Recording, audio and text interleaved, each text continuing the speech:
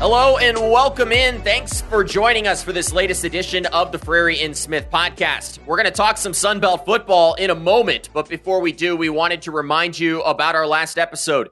Caden and I continued our defensive previews ahead of the 2023 season by shining the spotlight on the league's dynamic linebacker core. If you haven't already, make sure to go and give that episode a listen. Today, though, on episode 88 of the show, we're excited to welcome Louisiana Athletic Director Bryan Maggard to the Frary Smith podcast as we wrap up our Decision Makers series, a series that we've used to help shine the spotlight on the leaders at the forefront of the ever-evolving world of college athletics. Caden, this series has become amongst our favorites since starting the show, whether it was Doug Gillen at App State, Jared Banco at Georgia Southern, or even Jeff Bourne at James Madison. We've continued to get a clearer picture of college athletics over the last several episodes. Definitely. I think one of my bigger takeaways now that we have a couple of these under our belt is just seeing the similarities and differences of how these different athletic directors run their programs. And I think really the similarities in some of their viewpoints on the conference and the college football and college sports landscape as a whole just really kind of gives me more security, and it's more of like a warm blanket feeling when you just know that all of these programs that are so near and dear to us are in great hands and have great leaders at the top that have great vision moving forward. So super exciting again to have another great conversation. Hey, we all know you love your security blanket, but a little bit more on Bryan Maggard. He took over the Louisiana Athletic Department in 2017 after a 20-plus year career at the University of Missouri. During his time at the helm of this program, though, he has helped transform Louisiana into one of the premier powers in the Sun Belt. He's overseen one of the most successful eras in Ragin' Cajuns athletic history, an era that has seen the men's basketball team advance to the NCAA tournament, baseball and softball making NCAA regionals and even super regionals, as well as the football team securing the first ever outright Sun Belt championship while appearing in 5 consecutive bowl games. Not only has the success been seen on the field, but also off of it, as evidenced by record fundraising totals, including nearly $30 million in the 2021-22 year, along with a continued emphasis on community service, a category that this Ragin' Cajuns athletic department has led the Sun Belt in over the past 2 years. This past year, Bryan helped lead the Ragin' Cajuns athletic department to a first-place finish amongst Sun Belt schools in the Learfield Directors' Cup standings. Bryan continues to provide forward-thinking leadership at Louisiana during the dynamic period in the history of college athletics. Caden, there's a conversation in our Decision Maker series. They've not disappointed, and this interview with Bryan Maggard didn't either. Give our listeners just a quick preview of what they're going to hear from Bryan in this interview. Per usual, we touched it all with Bryan. We talked about some of his hiring philosophies. We talked about the football program, past, present, and future. We talked about those overarching issues like name, image, likeness, and the transfer portal. And at the end, you might get also a few restaurant recommendations if you find yourself in Louisiana. So without further ado, let's get to our interview with Louisiana Athletic Director Bryan Maggard.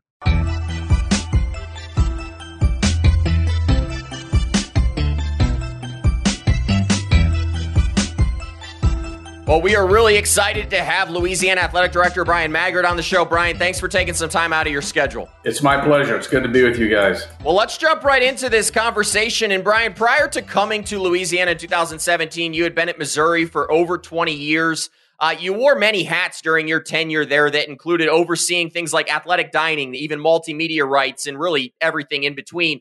What would you say was your biggest takeaway from those 22 years there that has now helped benefit you as you've transitioned into your role at Louisiana? You know, I did. I came up a little bit in an unorthodox way to become the AD. Most athletics directors, not all, but certainly I think the majority kind of come up through the external side of the house, overseeing development and marketing and, ticket sales and the revenue generation components. And I came up more through the internal side. Student services, athletic performance, working very closely with our head coaches in sport oversight and things like that. So I think ultimately what it did, although I'd never coached before, I worked in a lot of areas and oversaw a lot of areas. It allowed me to really work closely with head coaches and assistant coaches. And I think that got me about as close as I could get to coaches without actually being a coach myself and really understanding what it is that they're up against day in and day out, the challenges, certainly the successes, and things of that nature. I also was able to really work closely with student athletes, like you said, whether it was overseeing dining hall, dining services, the weight room, sports medicine, academic support, et cetera. So really got to work very closely with our student athlete populations and, again, understand the day-to-day challenges and the day-to-day expectations that were put on them. And I think those two things, as much as anything else, really helped position me to adopt a philosophy that, if I were to ever run an athletics department, I want it to be very coach and student athlete centric, understanding that both of those entities are the absolute bloodline, if you will, of a successful athletics department. Staying on the topic of coaches, Bryan, athletic directors are often judged by the hires they make, whether that's Christy Gray with volleyball, Matt Deggs with baseball, Jerry Glasgow with softball, most recently Mike Desormeaux with the football program. You've had to make your fair share of hires during your tenure. Looking back on those, what traits did you kind of prioritize through that process when you're looking for that coach for your specific different athletic programs you have within your program? Yeah, no, it's a good question. I think, first and foremost for me, it doesn't matter what the sport is. I look for the same characteristics throughout. And the first being, to the best of my ability, trying to determine that they have the ability to build positive relationships with their student athletes. I'm a firm believer that, today more than ever, student athletes crave that relationship with their head coach. And I think if a coach is able to do that, you can get a young man or young woman to run through a wall for you. And so building positive relationships is first and foremost I try to look for. Secondly, I want somebody who is a proven winner. And they don't have to have been a head coach before, but they have to know what winning looks like. And so whether they come from an assistant coach position, from a winning program, or whatever that may be, they need to know what winning looks like at a high level. Third, I always look for relentless recruiters, people who will go out and, turn over those rocks to find the student athletes that most people, might walk past. Because certainly, at Louisiana, we're going to have to work very hard in the recruiting process to outwork our opponents and to ultimately have success over them. So a relentless recruiter is a third aspect. And then lastly, but by no means in the last order, the coaches need to prioritize the academic success of our student athletes. And it doesn't mean that they have to, recruit 4.0 students or 3.0 students all the time. But the coaches have to message throughout their programs the importance of both getting an education and receiving your degree. And I always look at those as two separate things. When you come to college, you're going to get an education, but you may not graduate. I get that. But we want student athletes to come here, get an education, and let that culminate into a degree. And those are the characteristics I look for primarily, making sure that all of our coaches fit that mold to the best I can. Yeah, Bryan, I love that perspective. I've had an opportunity, to interact with several of your head coaches. I think of Jerry Glasgow, Christy Gray, and others, and they've all been what you've said. So I think that's some neat perspective. This past year, though, Louisiana, you guys finished atop the Sun Belt Conference in the Learfield Directors Cup standings. It came after numerous conference championships and several strong results in the NCAA tournament. What does this recognition say about the overall strength of this Raging Cajuns athletic department? Well, I just think ultimately, the Learfield Directors Cup is an industry-wide metric, that in essence displays the success of your athletics programs. And, to finish atop in a program as strong as a Sun Belt, that's something we're very proud of. We don't take it lightly. Actually, it's somewhat of a humbling acknowledgement, in my opinion, because, again, we have 14 programs in this conference that are very, very good at what they do, in my opinion. And so to finish atop is just something that, we can certainly be very proud of, but continue to work to keep achieving that particular honor. Because, again, if you can do that in the Sun Belt Conference, in my opinion, as an athletics program, you're heading in the right direction from a success standpoint. Definitely a good sign and a huge honor. And we'll talk more about this recent football season in a moment, but let's talk about that special 2021 year. It's safe to say that was the best season in school history. You won the Sun Belt title outright against me. I was on the App State team, so that hurt. And it was at home. Is that right? At home, 13-1 season. You had a big bowl win to end the year. That team was no doubt special on the field. I can definitely speak firsthand to how special that team was on the field. But could you talk about maybe the impact that season had off the field and that aspect of the entire community and just them being able to rally around that team? Yeah, first of all, Caden, congratulations to you and App State. You talk about a program that I know myself and at the time Coach Napier looked at as kind of the gold standard within the Sun Belt. That was App State. And, for us to be able to overtake a program like that, I think that was a huge statement for our program in terms of achievement. But I think ultimately, to your point, that season in particular in the sport of football with 13 wins, running off 12 straight victories after an opening loss to Texas, I think it just like athletics does often, it was a pride builder, right? It instilled pride in a community. I think for us internally and even externally, I think it showed what Louisiana athletics can and should be, right? We know that we are located in a very fruitful area in terms of athletic talent, if you will. And so I think what that showed all of us is, again, what we can be, what we can achieve year in and year out. But at the same time, I think it instilled a lot of pride in our community and certainly our university. Yeah, some great, again, perspective there. I think, when your football team is winning, fans come out and everyone has a ton of fun. Let's talk, though, about this past season. Prior to the year, it was announced that Michael Desormeaux would be taking over after Billy Napier departs for Florida. Fans were very familiar with that name. He's always been known for kind of his offensive prowess. What went into that process, and why did you ultimately decide that Michael Desormeaux was the right man to lead Louisiana football in this new era?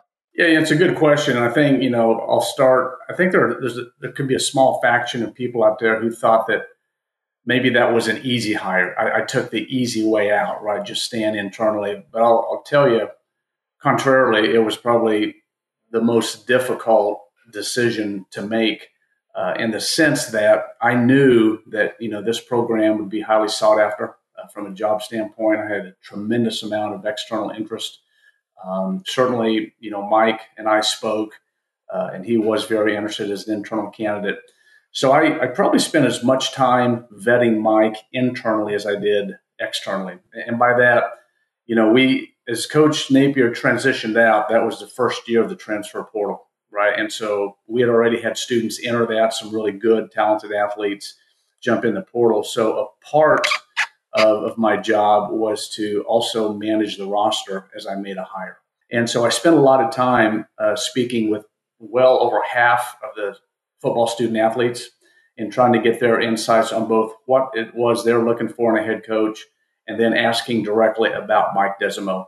And to a man, the most common word that they used was love. They knew that Mike Desormeaux loved them as people first and then as players. That guy owned the locker room. It was amazing the amount of respect and support that he had from this football team. And certainly that's not what you make your only decision on, but that was a big box for me to get checked. And that first characteristics, coaches who are able to build positive relationships with their student athletes. This was probably the first hire that I had the inside scoop and access to student athletes to determine that particular characteristic. And then, I looked at his recruiting ability. I mean, the man owns the state of Louisiana when it comes to relationships with high school coaches. They love him. He's very well respected, and he's got a tremendous evaluation eye. I sat down with Coach Napier before he left and really picked his brain about Mike. And he said, absolutely, Mike's ready to run a program. Mike, as Coach Napier told me, Mike always, kind of set to Billy's right, in their staff meetings. And he said he just always took copious notes and was somebody who was just, a sponge when it comes to learning. And then, finally, Mike saw what winning looked like at a high level here, right? Now, he saw what didn't work, during his time here on a previous staff, but he did have the 4 years of experience knowing what winning can and should look like at Louisiana. So he was fortunate. He didn't have to go away to get that. It came to him. And so all those things said, and then at the end of the day, I can tell you there wasn't a football coach in America who wanted this job. And Mike is somebody who I guess I'll never try to predict the future, but he wants to be here. He wants to get this program pumping on the cylinders that we had back in 2020, 21, et cetera, because we know what we can do here. And certainly now with the expanded playoff in 24 And being in such a strong conference as the Sun Belt, we really believe that we can be a contender for one of them playoff spots. So that's kind of it, long-winded response. But at the end of the day, Mike checked all the boxes, and he continued to just kind of rise to the top as I looked at and spoke to other candidates and then came back to Mike and things like that. No, that's a great answer and really appreciate that perspective. I feel like from the outside looking in, people definitely view internal hires as kind of just the easy give me approach. Like it's just right there and easy to access. But you even asking the players, I know is something that doesn't happen a lot in the country. So hats off to you for just vetting that process and finding your guy that checked all those boxes you were talking about before. But Coach Des and this team had a good start to the season, had a couple heartbreaking losses to Louisiana, Monroe, and South Alabama to start the season. And then the team responds with perhaps the biggest win of the season over Marshall in front of a nationally televised audience. Why do you think this team specifically was so good at responding to adversity this season? Yeah, that's a great question. I think I'll start with maybe why we didn't win, 8, 9, 10 games, right, versus responding the way we did. And, what people don't realize is we lost 45 scholarship players in the transition with Coach Napier from graduation to the draft to the portal to some academic casualties we had. So Mike really was starting over in essence, not in all positions. And certainly we did have some quality returners coming back, but we lost 45 scholarship student athletes. And so we were playing with a very young roster. We had a lot of first-time starters, et cetera. So I think, maybe, and I don't have to completely answer this, but maybe, at times we thought we would win or we just expected to win as opposed to having to go out and earn it. And so taking nothing away with the teams that beat us, certainly, because I do think the Sun Belt got better, over these since Coach Napier had been here. But I am proud, Caden, to your point, of the resilience that this young team did show. Because, we'd lose a couple games that we probably shouldn't have lost. And then all of a sudden, we'll come back and we'll win a big game or two. And it seems like when we had to win, we did. I would also say that win at home against Georgia Southern was really big for us because it put us in contention to then go into our last game against Texas State and become bowl eligible, right? And that was another big win for us because we knew that was going to be a team that was going to play with a lot of emotion, knowing that was probably going to be their bowl game, and they, were playing potentially for their coach's job and or his last game as a head coach at Texas State. And the way our guys responded in that setting, we went in and dominated that game as well. So certainly very proud of. And then, again, we had every chance to beat Houston, in the Independence Bowl. And once again, a pretty depleted roster. I think we had 3 true defensive linemen playing, and then we were kind of doing some makeshift, some other guys in that position. So at the end of the day, I think we just wore down. But, I think it's a team that responded when they had to. I think it's a team who absolutely grew and learned a lot, from that experience. And I'm very excited to bring a roster back that's got that year of experience under their belt, along with some transfers coming in who I think can plug some holes. So hopefully, we'll get back to where we were in the past few seasons and continue to be atop of the Sun Belt. Bryan, you mentioned ending the season at a bowl game, and that has become the standard at Louisiana. You guys have played in 5 consecutive bowl games, including that Independence Bowl game against Houston that you mentioned. That game didn't end the way that the program had hoped, but some have kind of called into question the number of bowl games in college football. But I wanted to ask, from your vantage point, what do bowl appearances like that do for a program like Louisiana? Well, I think first and foremost, it allows you that additional practice time, right? So for your young guys, they're getting a little bit more practice time in, and Caden can speak to this, from a player's perspective, I'm sure. But I think that is a big part of it. You get more reps, you get more practice, things like that. But 2, it's just the exposure, right? It's the ability to say that you are one of the teams, in the country that's going to go to postseason play, and the ability to be on national television, that one last time and that exposure for your program. And then certainly if you can pull out a victory in that bowl game, you end that season on a really positive championship note. And you kind of touched on this earlier, Bryan, when we know that 6-7 record from last season is not what you've come to expect in Louisiana from the last couple seasons. Could you maybe give us your assessment of how Coach Des did this season with kind of that depleted roster, with battling some of that adversity, and maybe shed some light on some of the conversations y'all might have had this offseason as you both kind of work towards getting towards that championship caliber football heading into this upcoming season?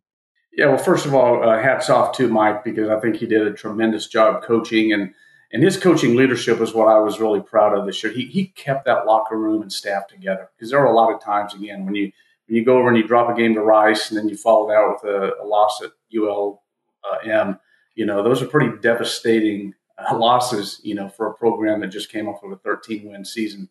But Mike's leadership and his ability to keep both his staff positive and his locker room positive, and week in and week out, get guys to continue to grind, continue to fight, and find ways to win games. I was really, really proud of that level of leadership that a first-year head coach displayed. And that, to me, reinforced, the selection of him leading our program.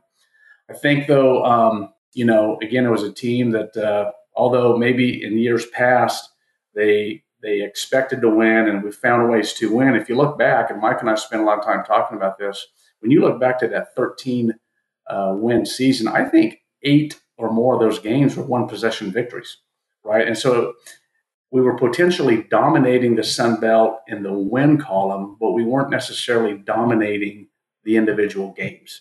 I look back at Arkansas State. That was a game where I think we had to keep an 8-minute drive going in the fourth quarter to seal the game and prevent Arkansas State from getting the ball one more time. I think we won by 1 point, there. And we had many, many other, victories like that where, we just had to grind it out and get the W. But I think, at the end of the season, I know Mike and I sat down, for probably about half a day one morning, and we just talked about, what we think he thinks we need moving forward, and, what we can do to position him. And at the end of the day, the conversations really centered around the roster management, recruiting, things of that nature. Again, that conversation continued to reinforce my decision in hiring the guy. He's extremely, extremely intelligent, certainly both inside and outside of football, but the man knows the game very well. His recruiting evaluation just continues to impress me. And so we just talked a lot about, what are we going to do in certain position areas? And, we had some kids go into the portal. How are we going to respond to that from a recruitment standpoint, from an existing player standpoint, et cetera, et cetera. So I felt very good, and I continue to feel very good, about the direction of our program. And then I know that right now, I talk weekly at least with both coach and our strength staff, just to kind of get updates on how the summer training is going. And it sounds like our guys are working extremely hard, maybe having the best summer ever. We've tweaked some things in that area as well, I think, to better prepare us, for the type of season we want to have versus just doing it the way we did back when Coach Napier was here going into Mike's first season. So the evaluation process is there. Mike is very astute. His staff is. And I think we're going to see an improved ball club going into 2023. That's some good stuff. And transitioning and pivoting to some of the overarching topics that cover kind of the entirety of the college athletics landscape, like we like to talk about with people that are in your shoes in the Sun Belt. It's been widely talked about on this podcast and nationally that college football and college athletics as a whole are really going through a huge transformative period right now. We've seen the addition of the transfer portal, name, image, and likeness, multiple rounds of conference realignment. For you, what's been the biggest challenge you faced as an athletic director during this period of so much change? For sure, a program that like ours that has had, a lot of talent on the roster, certainly the portal is one that you've got to stay mindful of all the time. We have had some young men enter the portal. And so, you just got to be mindful of that. And I always tell people, when they ask me, hey, what do you do as an AD? When I sum it up, I do two things. I manage situations and I manage expectations. And the whole portal piece is one of those elements that requires you to manage expectations and manage situations. Often, your fan bases will think the sky is falling, if a young man or young woman enters a portal. And often that's not the case. Most of the time it's not, right? Because no one person is going to make or break your program. But the perception is that, we are a farm league and people are just going to continue to pluck away the talent. And granted, that may happen, on occasion, but at the end of the day, we're going to be just fine. The portal taketh and the portal giveth, I always say. And so, if and when somebody leaves, we're going to go replace that individual either from a high school or junior college recruit or a portal player themselves. So I think that's certainly one that's it's just real. The other thing, again, is NIL, right? With the formulation of collectives, particularly at the Power Five level, I think there's constant pressure for those of us, within the Sun Belt and other programs like us to start a collective and get things going in that space. I don't think we'll ever, have the seven-figure collectives that, your Power Five schools do, but I do think if we can, maintain $250,000, $500,000 a year in that space, we can do both some retention of current players as well as maybe use it for recruitment, within select sports as well. Yeah, certainly some big challenges that you are having to, walk through during this era. Another big piece of news this past year in the Sun Belt was the addition of several new teams. And I think one of the things that has been under talked about a little bit has been that it was several well-funded schools that were added during this most recent round of college realignment, most notably schools like James Madison, Old Dominion. Louisiana has consistently been kind of in the middle of the pack in terms of revenue generation. What are some of the ways that you and your athletic department are trying to get creative in employing to maybe grow the overall revenue and help shrink that gap? Well, I think first and foremost, we just need to make sure that the traditional streams of revenue generation are pumping on all cylinders. And we haven't really done that here for a while, and that is fundraising and ticket sales. We did an analysis a while back, and we're one of, I think, maybe two schools in the current Sun Belt that doesn't have an outbound ticket sales team. So we're looking hard at that and finding ways, how can we enhance our ticket sale revenue stream to make sure that we are not just casting the net in terms of renewals and hoping people come in, but we're getting much more proactive and going out and selling tickets, whether it be corporate sales, group sales, and things like that. That's something we have to do to survive in this day and age of college athletics. And then getting staffed up on the fundraising side. We have a great new leader within our RCAF. His name's Trey Frazier. He's our deputy AD. He's our chief revenue officer. And Trey has come in, has really done some analyses to position us to do much better in both fundraising and ticket sales. So I'm very excited about what the future can hold there for us in that space. And then again, like I said, we're looking hard at that collective piece, right? Probably through the formulation of a LLC and seeing what we can do to, be competitive within our league in that space without cannibalizing annual fund giving and major gifts and things like that. That's one of the biggest challenges, I think, we ADs in the Sun Belt and the American and Conference USA, Mountain West, et cetera, have is not cannibalizing your fundraising with collectives and NIL. Staying on the topic of fundraising, in the 2021-2022 athletic year was the most successful fundraising year for your department in their history, and you and your staff collected $30 million through different efforts. Several other ADs have spoken on this podcast about how critical fundraising is and the role it plays. What would you say has been the key to success for Louisiana when it comes to bringing in that amount of money? Well, first and foremost, there's no doubt winning helps, right? I think you have to win and show people that what they're investing in is worthwhile.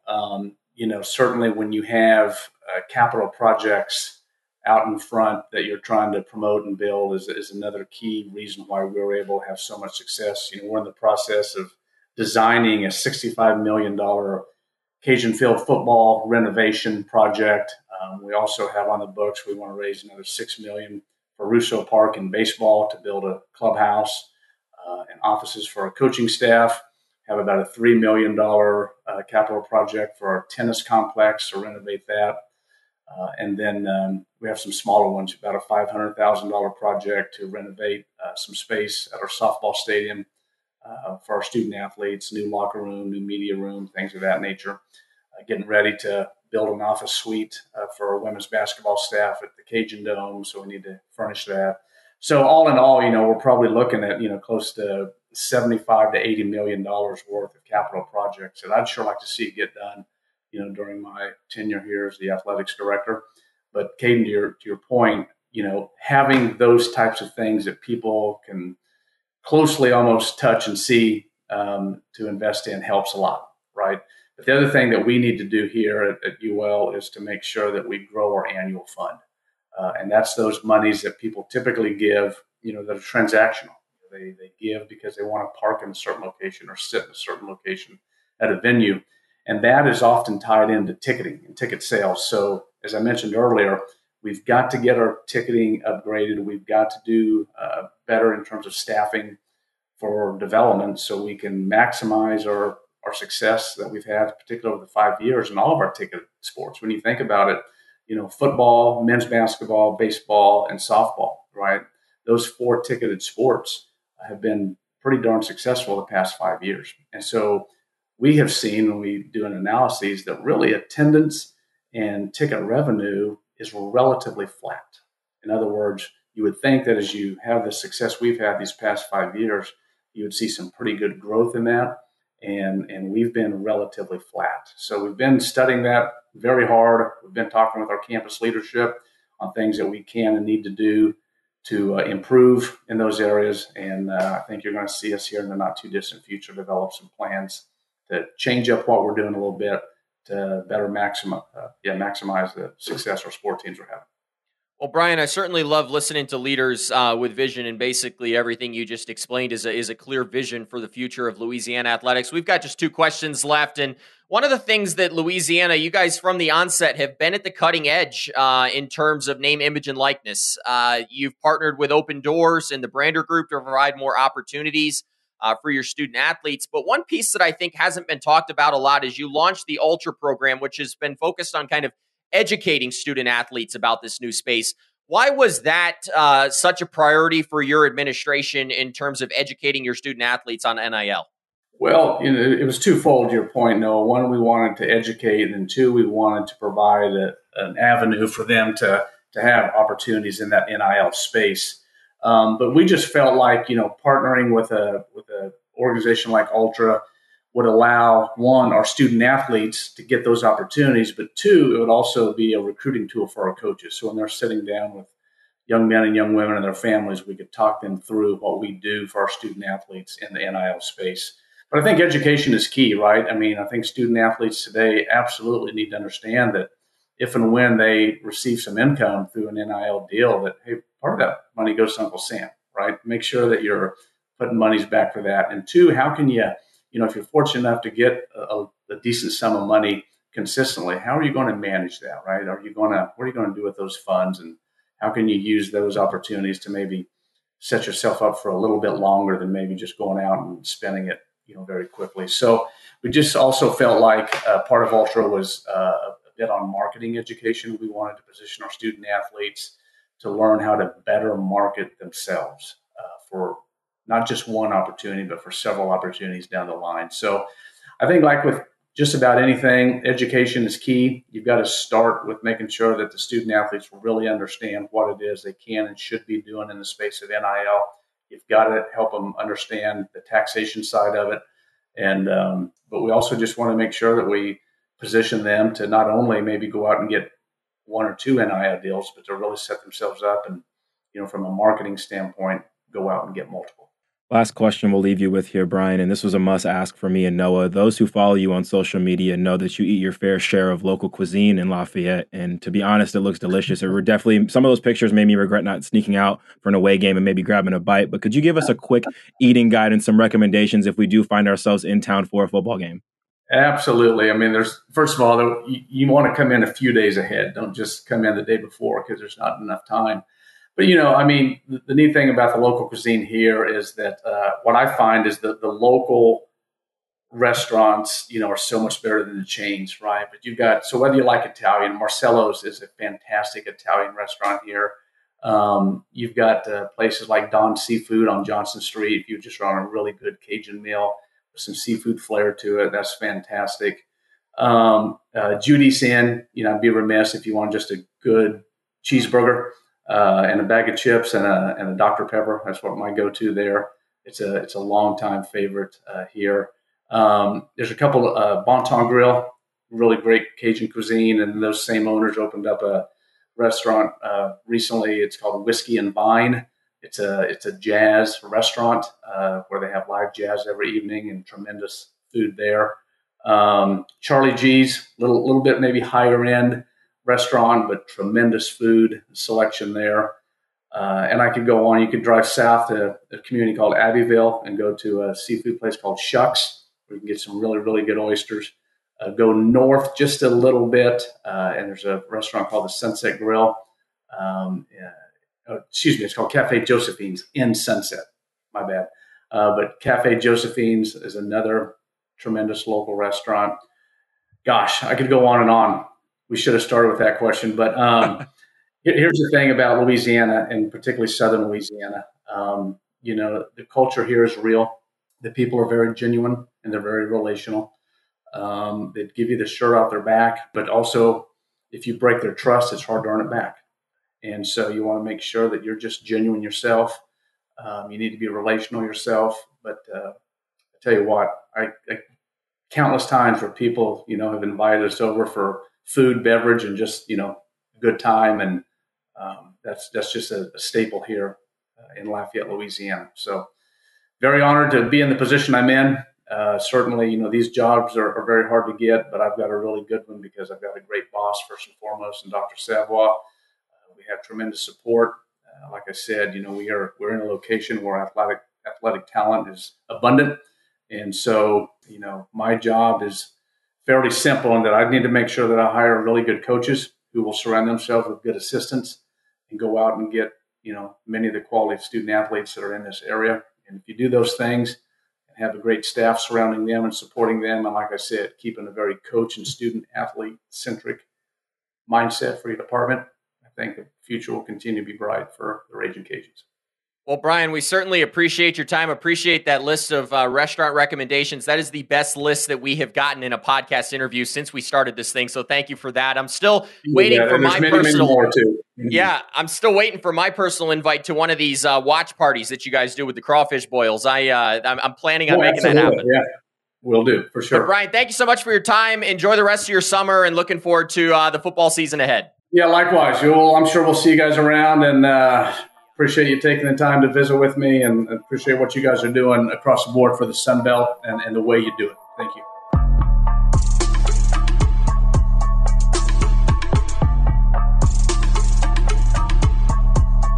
Man, Caden, what a fun interview there, and I will start with some thoughts on where we finished, and that is those restaurant recommendations that Bryan left us with. I am ready to make the trip down to Lafayette. I don't know about you. Yeah, he talked about how good of a recruiter that Coach Des is, and I just really hope that the restaurant scene in Louisiana has been a recruiting tool, because I know as a young high schooler, hearing about the different seafood options, the different food options would have definitely convinced me maybe possibly to go Louisiana. Yeah, certainly. It would have convinced me if I had any athletic ability. But, Caden, what a great conversation there. I thought it was fascinating to kind of hear more about that process that went into hiring Michael Desormeaux. And, Caden, you even brought up the point. It's oftentimes looked at as the easy route to hire internally, but Bryan really gave a resounding answer to why Michael Desormeaux was the right person to lead Louisiana at this time. Yeah, I have to say that was probably my favorite nugget of the entire conversation, just being someone who's been in a program that has a ton of coach turnover, hearing somebody who's actually kind of went deeper into figuring out internally if that's the right person for the job, talking to the student athletes. I just know how much and how important it is to get that student athlete input when it comes to hiring. And it's not something you see at every level. I know when we hired Coach Clark, it was someone that we heavily endorsed within the program, but across other programs, it's not as commonly seen. So it's good to hear that. And I think moving forward, whatever hires they have to make in whatever sport, I feel like they're going to be in good hands when they have a guy like Bryan Maggard at the helm who has those key philosophies and those pillars that he kind of stands on, and then also hears the input of the other people, the student athletes as well. Okay, and I also thought it was particularly fascinating, just the conversations revolving around revenue and fundraising and different ways that Louisiana is trying to position themselves in this really loaded Sun Belt at this point.